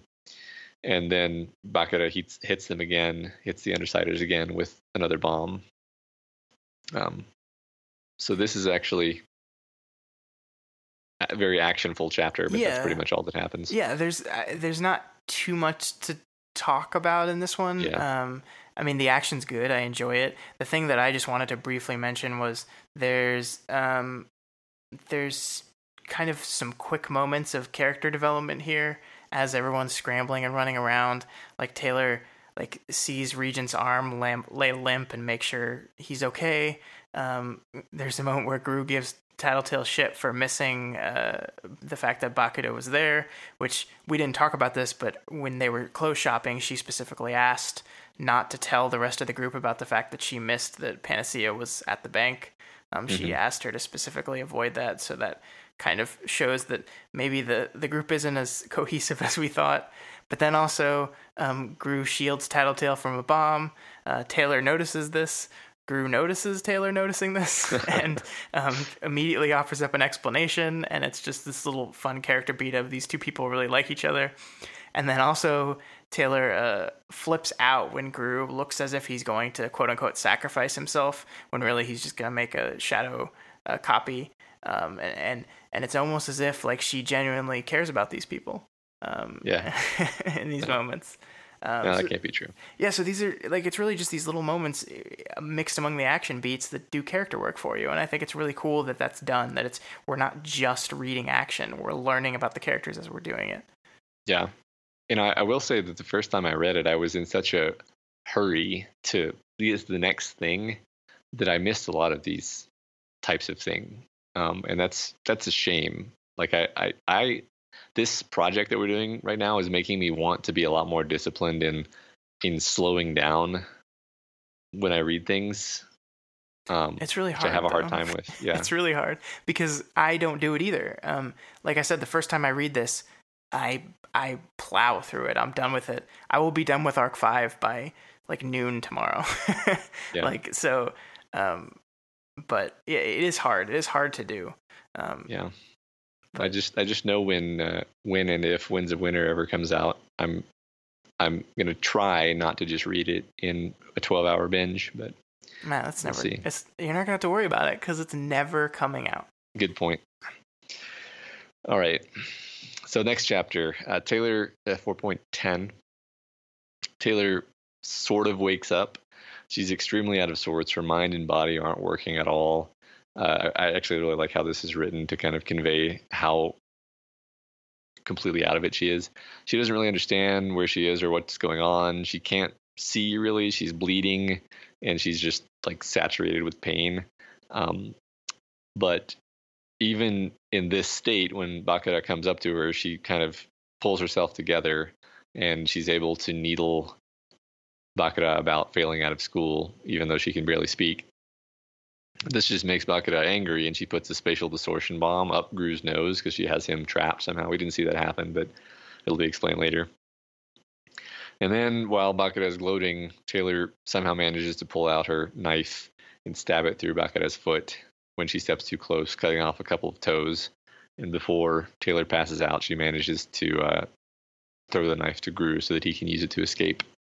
So again, it's like not a lot happens other than this very tense and dramatic kind of internal action as she's struggling to do anything. So every little accomplishment that she makes, we're really rooting for her.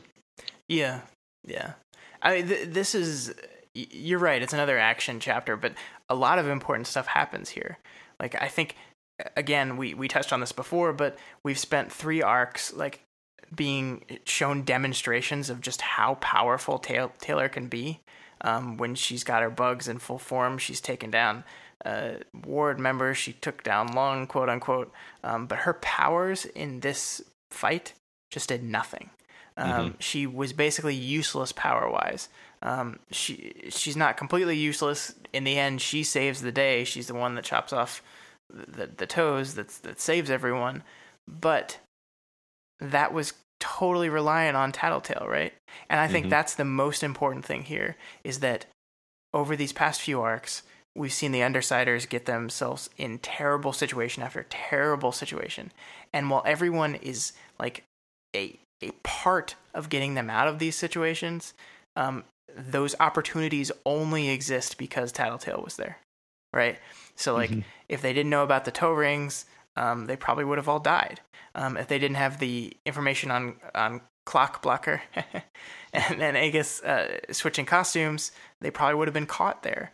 If they didn't have information on what's going on in Panacea's mind, they probably would have been captured there too. And like, everyone in this group is important. Like, everyone, especially in this section, we saw like Regent like step up and do a lot of stuff. Like, he was instrumental to them getting out of here. But you take away one of those people, and I think the team can operate. Like, for example, Rachel wasn't there today, so they were down a member, but they still did stuff. But like, they're like spokes of the wheel, and if you remove one spoke, the wheel might still be able to operate. But like, Tattletale's like the axle of the wheel. Like, if you take her out, I just think the whole thing falls apart. And that's what this demonstrated to me, is again and again we're seeing how powerful she is. Yeah. And it's interesting to me that it probably requires, it would require a lot of bravery to continually put yourself in these combat situations if you had Tattletale's power, because, I mean, Taylor has the physical body of a normal teenage girl, but she can psychically control massive swarms of bugs if she needs to. So she can kind of throw herself into situations and know that she can hold her own because she's got this extra power. But Tattletale is just a teenage girl who maybe has like a gun or something. Sometimes I don't even know if she has a gun in this scene. I don't think she does. And she has no physical defense, so she's entirely relying on the other Undersiders for physical defense. But like you just said, they're entirely relying on her for the edge that that, like you said, they win by the skin of their teeth over and over again, and it's always because of the informational edge. Yeah, I'm so glad you described the fights in this thing to me as a chess match, because it's so true, and it by itself highlights how powerful she is. Because if you're playing chess with someone and you know what their strategy is, you know what their next move is going to be, like, holy shit, that's huge. And that's what we're seeing again and again and again here. Yeah. And it's fun. It's just fun. Yeah, that's true. I mean, let's stop for a second here and talk about that. This fight was great. Everything in this was really well done. It was well written. It was fun. It was good. Yeah. And I guess the last thing we learn about Taylor there is she's really got some heart, as they say, some warrior spirit, because she's been, they've basically lost at this point. Like this is the lowest point that we've been at in the story up to this point. She's all messed up by the bomb. She doesn't even know where her other teammates are. She knows Regent is out of commission. She sees Gru tied up. She knows that she's injured and bleeding and can't see, and she still like fights as hard as she can, and that kind of makes us like her more. And it also just shows us that she has some mettle to her.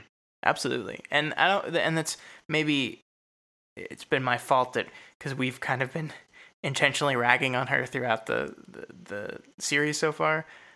Taylor is a very strong person, and she's like to go through the things that she has gone through and still be able to pull herself out of bed in the morning is remarkable. So yeah, we're seeing this strength here as well. Yeah. But of course, strength can serve evil just as well as good. Absolutely, yeah. So Taylor passes out again after getting Brian the knife, and we begin chapter 411 with Taylor still very much out of it, waking up in some kind of back alley medical care situation. We see here Tattletale is helping the doctor diagnose Taylor's medical status with her power. And we eventually realize that Taylor's been woken up because they need her to stop subconsciously drawing all the bugs in the area to herself. So she stops, and it's funny. She's kind of loopy and out of it and acting goofy, and that's kind of funny. It's a nice release of tension after the last couple of chapters. Yeah, but there's some big stuff here, Matt. Mm-hmm. Yeah.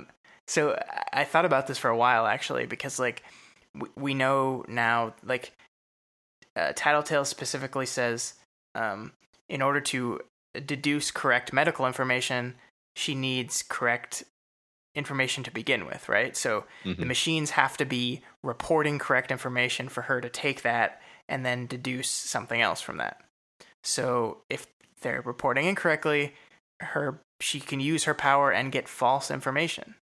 And I'm really wondering how that expands out to other things as well. And it makes you wonder, like, is she aware when she's getting incorrect information? Is she just assuming that the information she's getting is correct? And like, what happens, when enemies start to learn more about this power and maybe find a way to manipulate in that matter? And how important will that be for the team when we've just finished talking about how important her power is to their continued success as a team? So this is like, it's subtle, but it raised a lot of questions for me. Yeah, I really like the way you're thinking there about how the consequences of this fact might fall out. And yeah, I mean, this is definitely a good lens on the limitations of her power, because it's not just that she needs a certain amount of information to figure things out. It's that what she figures out may indeed be erroneous if the inputs aren't adequate. Right. So and also, from Taylor's point of view, it's like at this point, prior to us learning this, we actually are pretty suspicious that she knows what's up with Taylor, but now we know that there's this limitation where if she's getting false information, she has false conclusions. So maybe you could argue that, oh, okay, well, Taylor's been consistently playing this character of the villain, so maybe that's enough to cause Tattletale's power to not ever make that inference. Right. Yeah. So it injects some doubt, and it's good for powers to have limitations. I mean, oh, absolutely. If she could just literally figure out anything ever, like period, by just thinking about it for a while, then she would have already taken over the world, basically. So she needs some realistic limitations, I think. Yeah, for sure. Yeah. So, and then in addition to this, in this chapter, we also see that Taylor can hear music perfectly well through her bugs when she's in a semi-conscious state and on drugs, whereas she described hearing through the bugs as being really disorienting normally. But that was interesting. I'm not even exactly sure where that particular thread goes, but I think it's probably something we should keep track of. Yeah, well, to me, it just kind of hints that she doesn't have a full grasp on the full extent of what her powers are. Because she talked about, like, when she first heard through her bugs, it was so disorienting that she kind of turned it off. Mm-hmm. Like, so she just found a way to turn that off, and she doesn't really ever turn it on. So she's not, like, working on it. She's not training it. And that's really interesting because I think we are going to see, the places her powers can go. Yeah. And I think this is kind of a first hint at that, I mean, and that's that. I mean, if you can listen through a bug, that's pretty powerful. So, I think this is a hint of her growth in power. Yeah, and we've seen in some regards she's very clever with her power, like making the spider silk costumes. But in other regards, even I think just kind of a casual reader can think of creative things to do with bugs that Taylor hasn't tried to do yet. So there's definitely a lot of room for growth for Taylor and probably all these characters to some degree. I mean, like when you first hear about Brian's power, you're actually like, I never would have thought of some of the clever things he does with it, where he'll use it for attack, he'll use it for defense, he'll use it for decoys, he'll use it for escape. It's deceptively powerful when you're creative with it. So the Undersiders carry her from the doctor's office into what she very gradually realizes is her house. So Brian and Lisa put her on the couch, and then they have a nice long chat with her dad, Danny, and they lay out a nice story about Taylor being the innocent victim of one of Bakura's bombs, because we realize that Bakura has actually started this citywide bombing campaign at this point, and there's bombs detonating all over the city, and it's kind of an emergency situation. Yeah, so this touches on what we were talking about earlier about consequences, right? We're seeing this, like, Bakura is now on a citywide rampage, bombs are blowing up. This story about how Taylor was blown up is fake, but it's very easy to believe that this happened somewhere else too. Like a bomb went off and innocent people are hurt, places. So we're seeing, this is a consequence. This is what happened when Taylor caused this power vacuum. Now, like you said, if she's conscious of this, we don't really see it yet. But it does feel like this whole arc feels kind of like a watershed moment in the book, right? We talked about this earlier, that the time for the kiddie playing the cops and robbers superhero play is over. This is something much more serious now. Yeah, definitely. This is the escalation theme. I think things are getting worse and worse, faster and faster. Yeah. Watching them lie so fluidly to Danny makes you simultaneously feel good that Taylor has such good stand-up friends, and also a little bit creeped out at how convincing they are. Right. And Lisa can't resist using her power to infer that Danny is let down, that Taylor has opened up to them about her problems, and not opened up to him. Oh, isn't this so sad? Yeah. Like, I know he's not the perfect father, right? Like, in when your relationship with your children is damaged, like you as the adult, like have to take the majority of the blame because you're the adult. Like, you're responsible for setting the tone of the relationship, but Right. you still can't help but feel bad for him, right? Like, he wants his daughter to open up to him, and he wants to be part of her life, and he doesn't know how. And it's really sad to think that, like, there's this side of your child that you will never see because they will only ever show you one side of them. And this time it's kind of literal because she has this whole superhero side, but that idea is kind of sad. Yeah. And he's probably really desperate for this kind of connection because he's still kind of destroyed over his wife's death, Yeah, which wasn't that long ago. So he I think misses her for a lot of reasons. So after talking to Danny for a while, the two villains come over and sit with Taylor on the couch and quietly debrief her on how the battle ended that she didn't see because she was passed out. So apparently Bakuda got away and started detonating bombs all over the city, seemingly targeting other gangs though, so it wasn't really just random, it was actually kind of warfare. And then also they revealed to her that Lung was broken out of prison by Oni Lee during this. Dun. Yeah, exactly. So I wonder where this is going to go. I mean, I think that's probably the way this is revealed to us at the end of the entire arc. It's like, oh, that was the point of all of this. Almost was like the nemesis is now out of prison again. Yeah.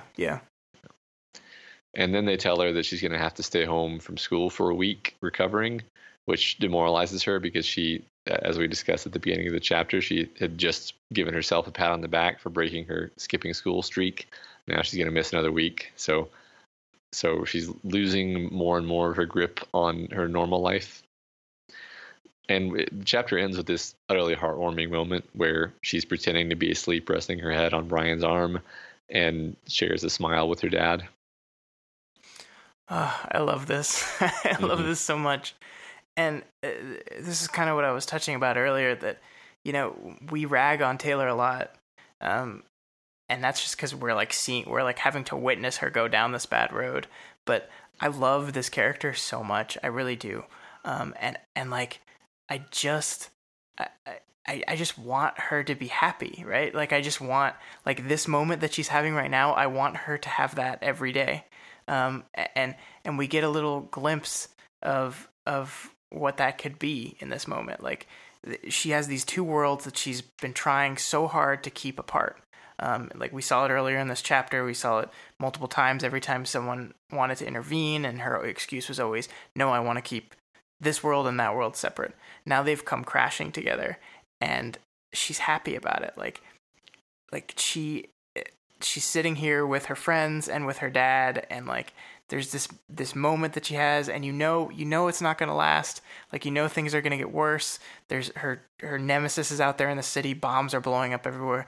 But in just this moment, you're just like, oh, I just wish you could live in this moment. It's so tragic and sad and wonderful at the same time.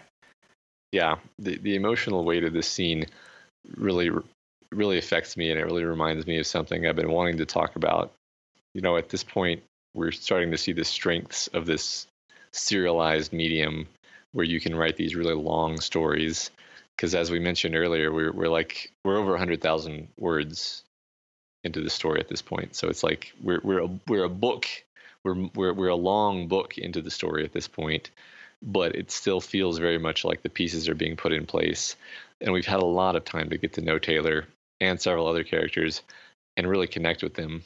And we've spent so much of this adventure so far just crapping all over Taylor, giving her a really hard time, giving her very few victories, really, here and there, but she's had almost no real happiness up to this point. So when Wild Dove finally allows us this moment of vicarious joy through her, this moment of contentment, it pays off so well. It's so earned.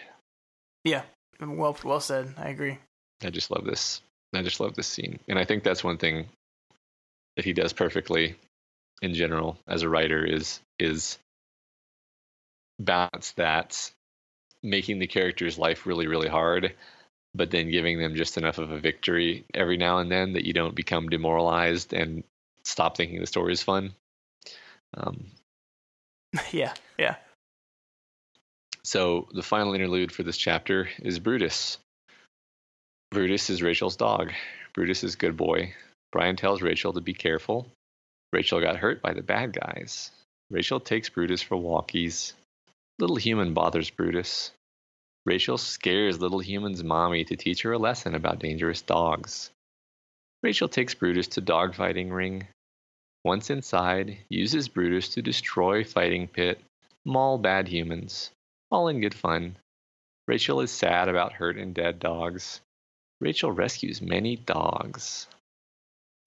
Oh my god, Matt, I loved every moment of this. It's like Wildbow just gave himself a writing experiment and just said, okay, now I'm going to write in POV dog. Go. Yeah, I mean, I love anytime he writes from like weird minds perspectives.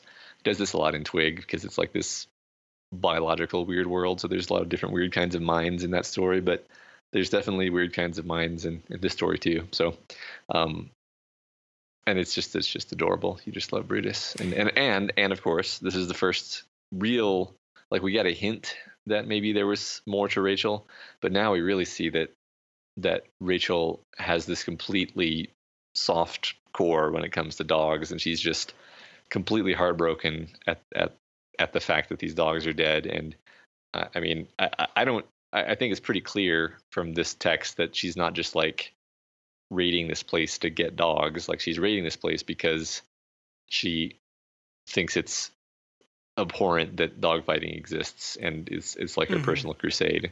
Absolutely. And I think that's what's really cool about how this is written is he challenged himself to write in perspective of dog, still convey important emotional information, and it works. And yet you absolutely do see more of, and obviously she's not perfect, right? Like she puts a little girl's hand in the dog's mouth and threatens her mom because the little girl walked up to the dog and started petting it. So, I mean, like, she has issues too. I mean, she's not a perfect human being, but she is a human being. She is complicated. She has layers, and she has a heart. Yeah, and that's what we see here. And I love it. I loved this.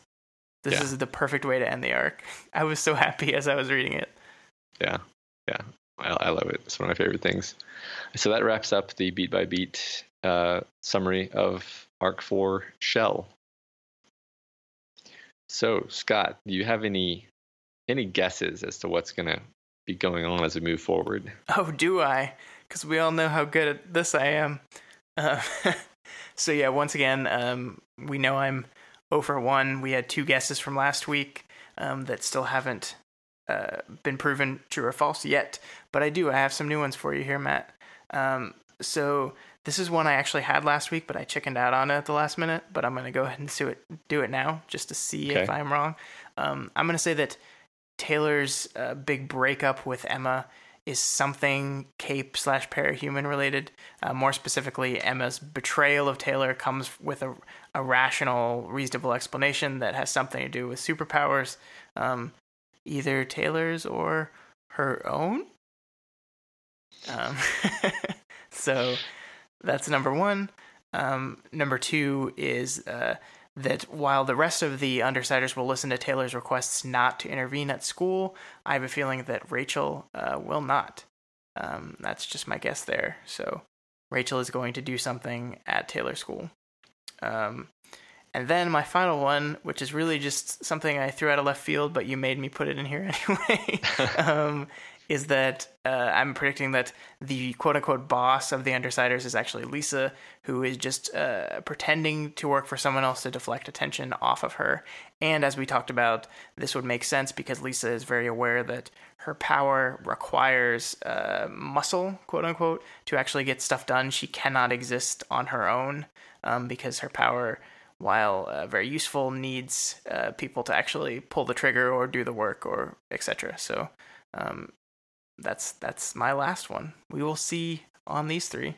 Yeah, I like this segment a lot because, like, when you're right, everyone who's listening gets to be like, oh yeah, good job. And then when you're not right, it's still a window into the headspace of someone who's reading the story for the first time, which is very easy to like it's almost impossible for me to mentally put myself into a position of not knowing things that I know.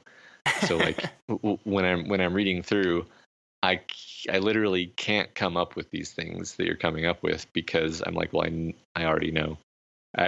So I can't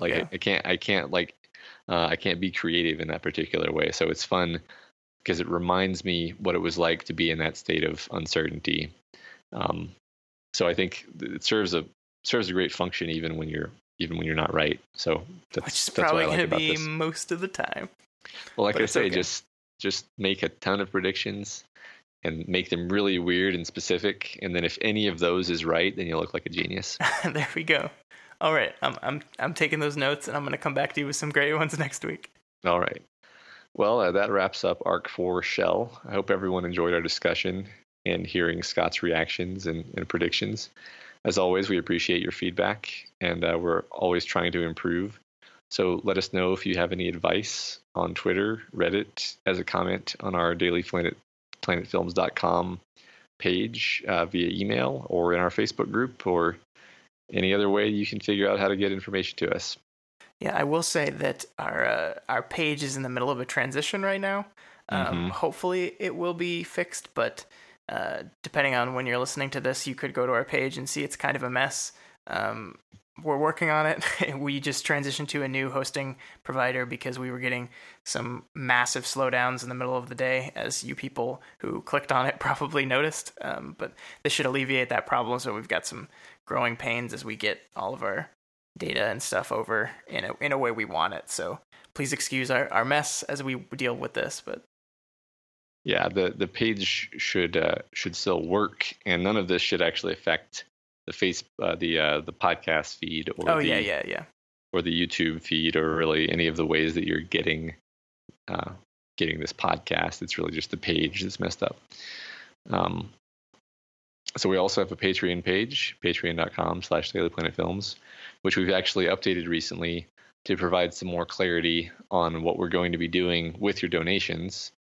In particular, we have a few milestones, but in particular, one of them is that we would like to host some kind of fan art contest with cash prizes if we hit a certain milestone. So just go check out our milestones, see if you're interested. Everything you give us just goes into making the show better, and we can do more things and then be more interactive and make a better experience for everyone. And while you're on Patreon, don't forget to donate to Wildbow because he does this for a living and he needs it. And we need more worm. Yeah, we're going to run out of stuff to talk about eventually if we don't get more. I know. So, Scott, where can you be found on the internet? I am on Twitter at ScottDaily85. That's DALY. So you can follow me there, or you can see all my writing at dailyplanetfilms.com, like we said. I'm also writing for another website, kind of guest writing for a website called goodenoughgeek.com.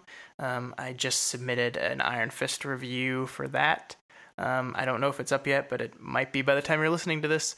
And then I'm also like reviewing games and stuff for them as we get new codes in. So if you want to see more of my excellent insights on things, you can check me out there.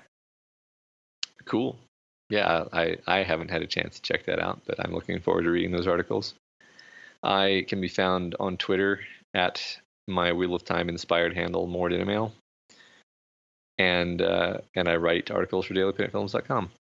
And if you enjoyed this podcast and would like to listen to some of our other episodes, I'm going to again recommend our Kryptonian Collection series if you haven't had a chance to check that out yet. It's a contest format debate show where contestants argue in favor of their favorite movie, and the rotating Council of L votes on whether the proposed film will be entered into the vaunted collection. So check that out. Yeah, listen to the Speed Racer episode because that's my movie, and it's really good. Yes, I haven't done one yet. Is it my turn next? It's getting there, I think. Okay, all right. Well, that's all for today, and we will see you all next week. Matt, we did it. We're 2 hours. We finally gave the people what they wanted. We did. 1 hour and 59 minutes and X seconds. We did just it. have the symbol for a minute. All right. Bye-bye. Bye-bye.